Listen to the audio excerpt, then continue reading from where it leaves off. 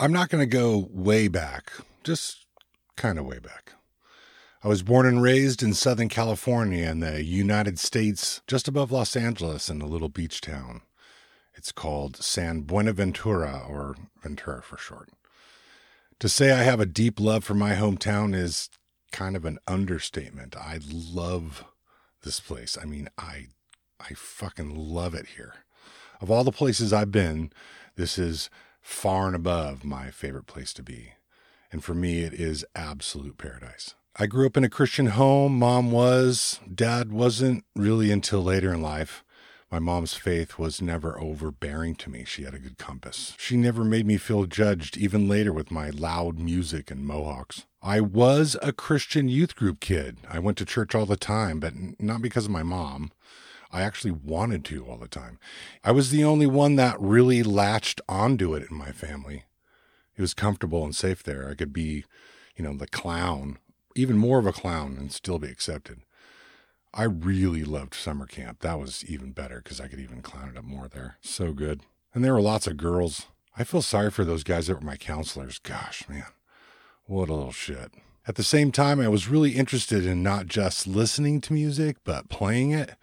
It was just selfish. I love the attention it commanded. I love being in front of crowds and, girls. Music could be anything you wanted. It was a way to express yourself without rules, kinda. Later on, I'd find out that there were definitely some serious rules if you wanted to be in a Christian band. But back then, I had a romance with music, listening to it, going to shows, trying to play it. It was rebellious. It was maybe a little dangerous.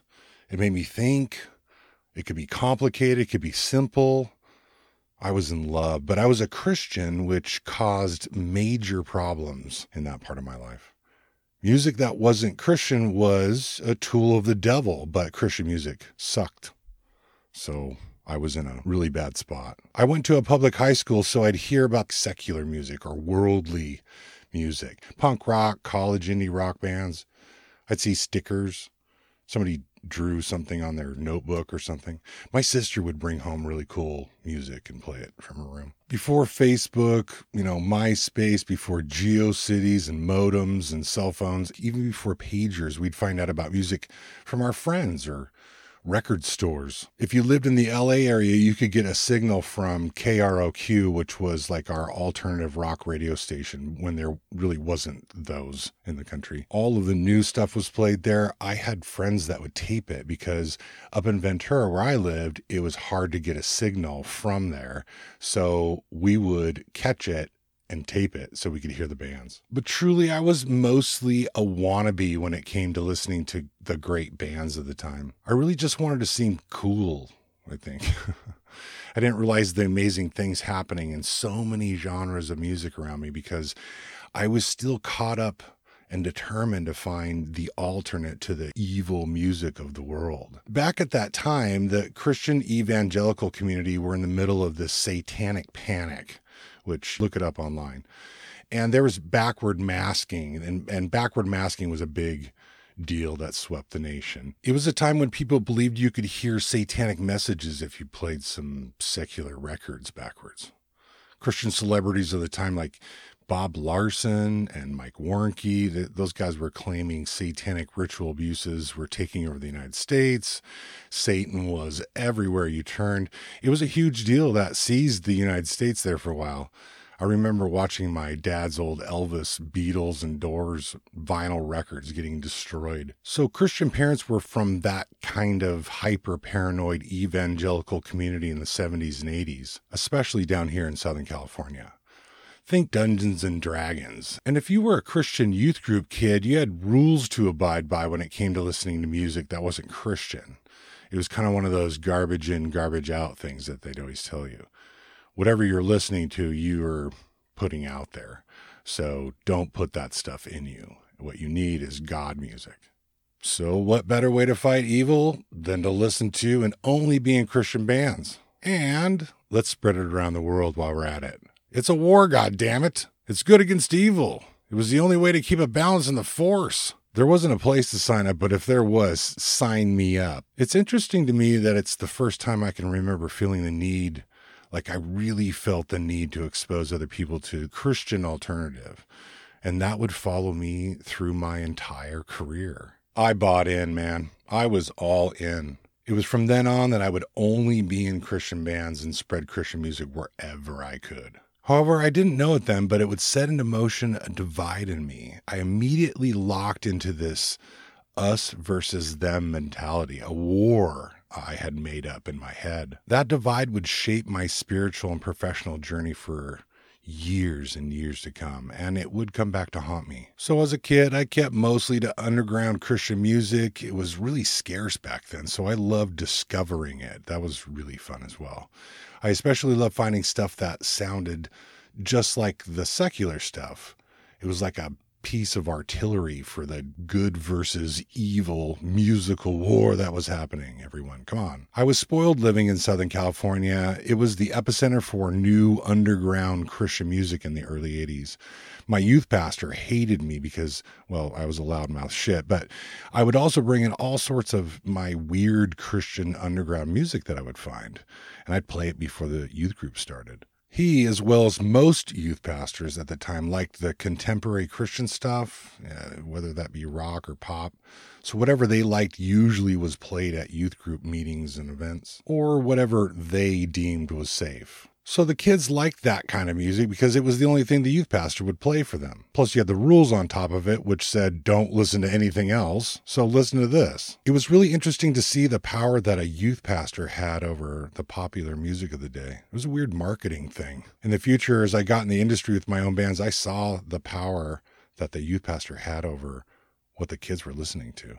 It was quickly used by the marketing companies to push certain bands. When I was in youth group, it was music like Amy Grant, Petra, Michael W. Smith. The metal band Stryper was like really pushing it at that point. My youth pastor stopped letting me play the music because it was too weird. I hated that. I remember that really pissing me off.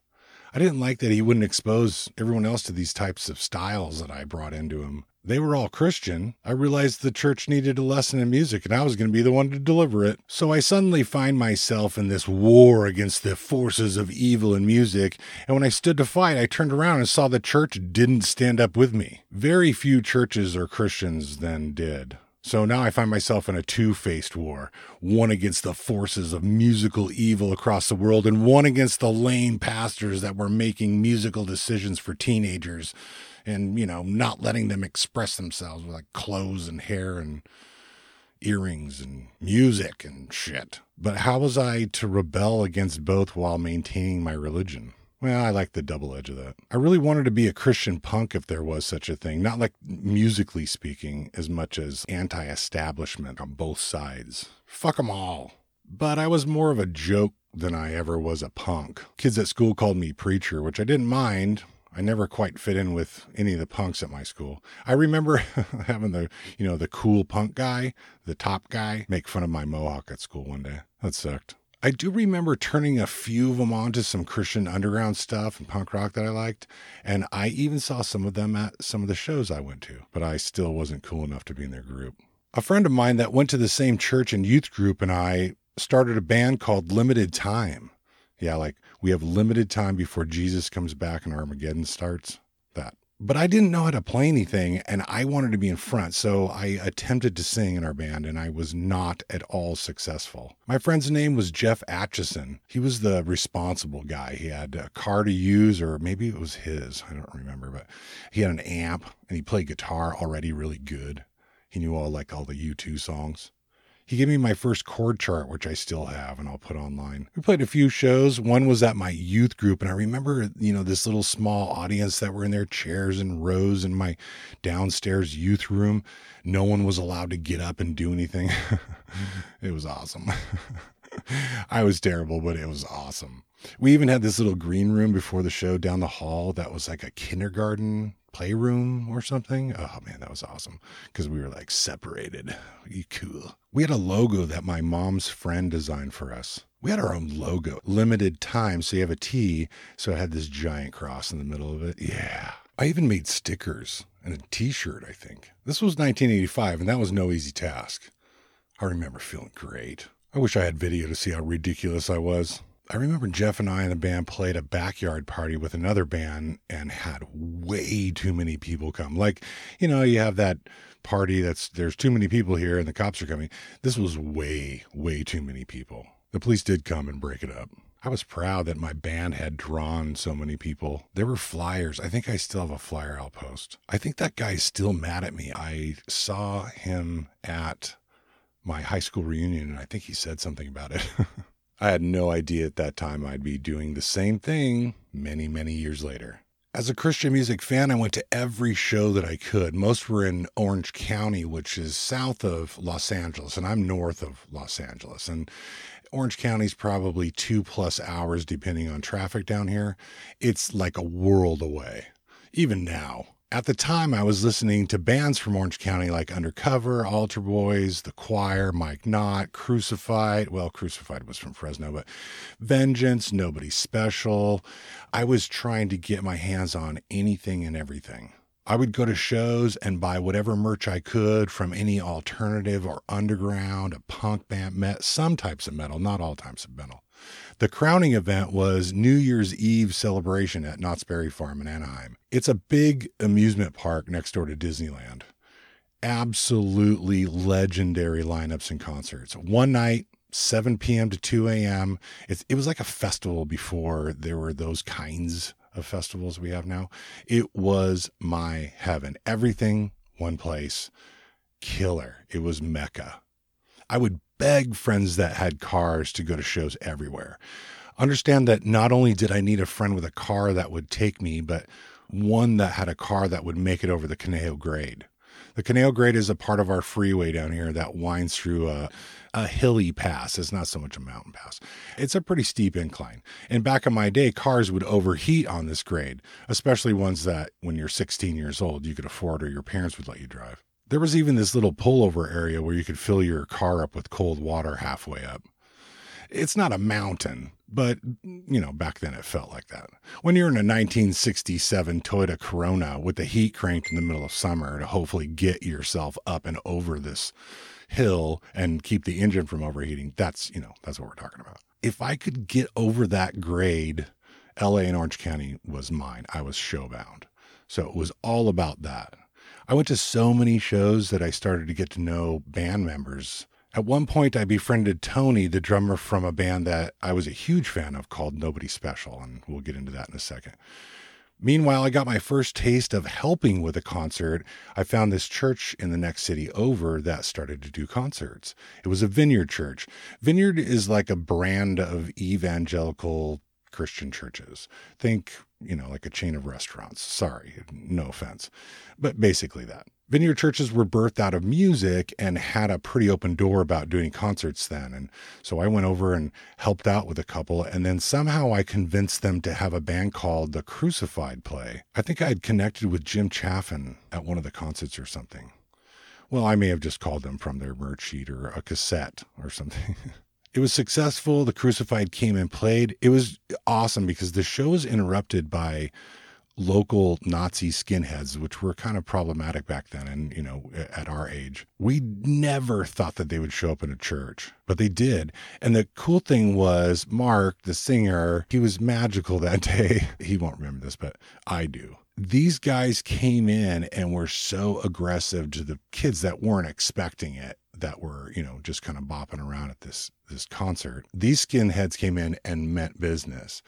And Mark had stopped the music a couple of times to say, hey, chill out. Because, there was no one there that knew what they were doing in the context of skinheads coming to a punk rock concert, a Christian one, at a church. So these guys keep getting more aggressive. And instead of stopping again, Mark put the microphone down. The band kept playing. He just got in there with them on their level completely and said, I'm here. This doesn't bother me. And that meant something to me. I really enjoyed that. I was really proud of connecting the band with the people putting the shows on at the church. I loved that I did that, and that would set me off onto wanting to do that more. During that same time, I also tried out for another band looking for a bass player in my town. My town wasn't real alternative at that point, or underground wasn't a big thing here.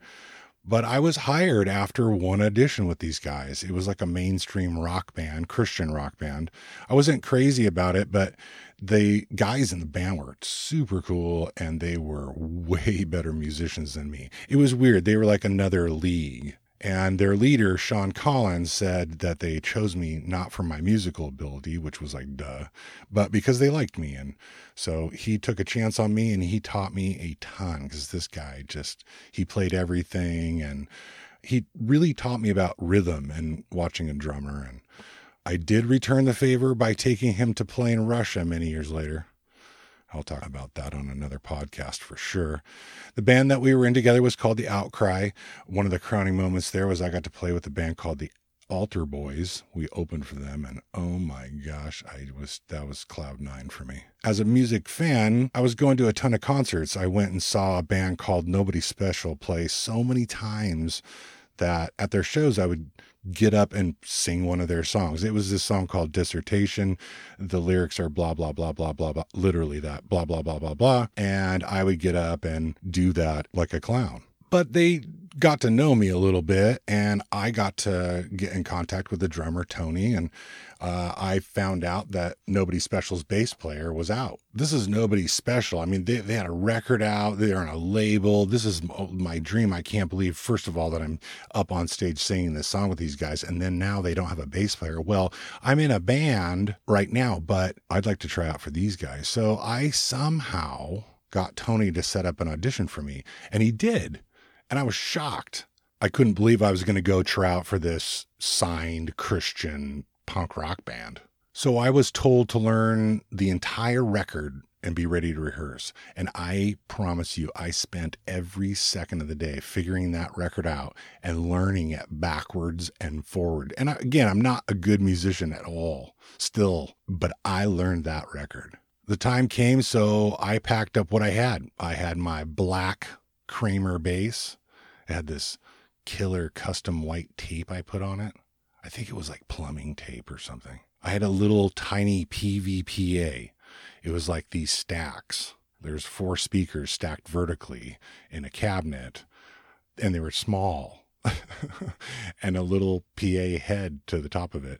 And that's what I used for my bass amp. And this other band I was in, The Outcry, and I took that and headed down to the audition at a rehearsal studio down in LA somewhere. I can't remember where that was. I'd like to find out. I'm sure somebody knows. So I'm unloading my gear and I'm around Tony, I think, or somebody. I'm unloading into the room. And Pat, the singer, comes walking up, talking to one of the other guys, and he's smoking a cigarette. And he said to them something about somebody dicking somebody over or something like that. I don't remember what he said, but he was cussing and smoking. And I never thought in a million years that a Christian guy in a Christian band with records out could be like that. Until that moment, I had set all of my Christian music superheroes on a very, very high pedestal. That killed that illusion for me, for sure. But it also opened the door for me to be myself. The band practiced so loud that my PA amp wasn't loud enough by any stretch, but I played my fucking heart out and I got the job. This was unbelievable to me. I got it. I'm in a signed Christian band. I can't believe this. I was told there'd be a photo shoot soon. A photo shoot? Are you kidding? I'm going to be in a photo? Well, it wasn't soon enough for me. My bubble was burst pretty quick because their bass player came back and I was out. I didn't even get a phone call. I just heard about it. I don't remember how I heard about it. Maybe I didn't ever receive another phone call was the thing. My dream was shattered, but I got to try out and I was in the band for a day. So I was in the band Nobody Special for one day. But that really gave me the itch to be in a signed band of my own.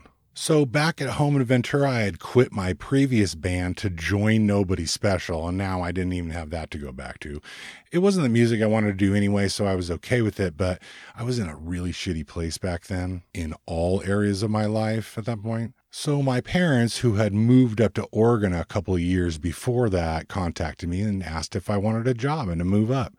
And I literally thought that my short-lived musical career and concert promoter dreams were over. I was going to work on small businesses with my stepdad in a little town in the sticks outside of Portland, Oregon. So I packed my truck with a couple of boxes and my bass with that killer white plumbing tape on the edges, and I headed for Oregon. I had no idea moving to Oregon would change my life so much and so quickly. 2 kids, 2 marriages, bands, clubs, houses, festivals, a bunch of communities, connections, friendships still. What seems like an entire world was made. I'll talk about that next time. I hope you guys are well. Be good to each other. Cheers from Southern California.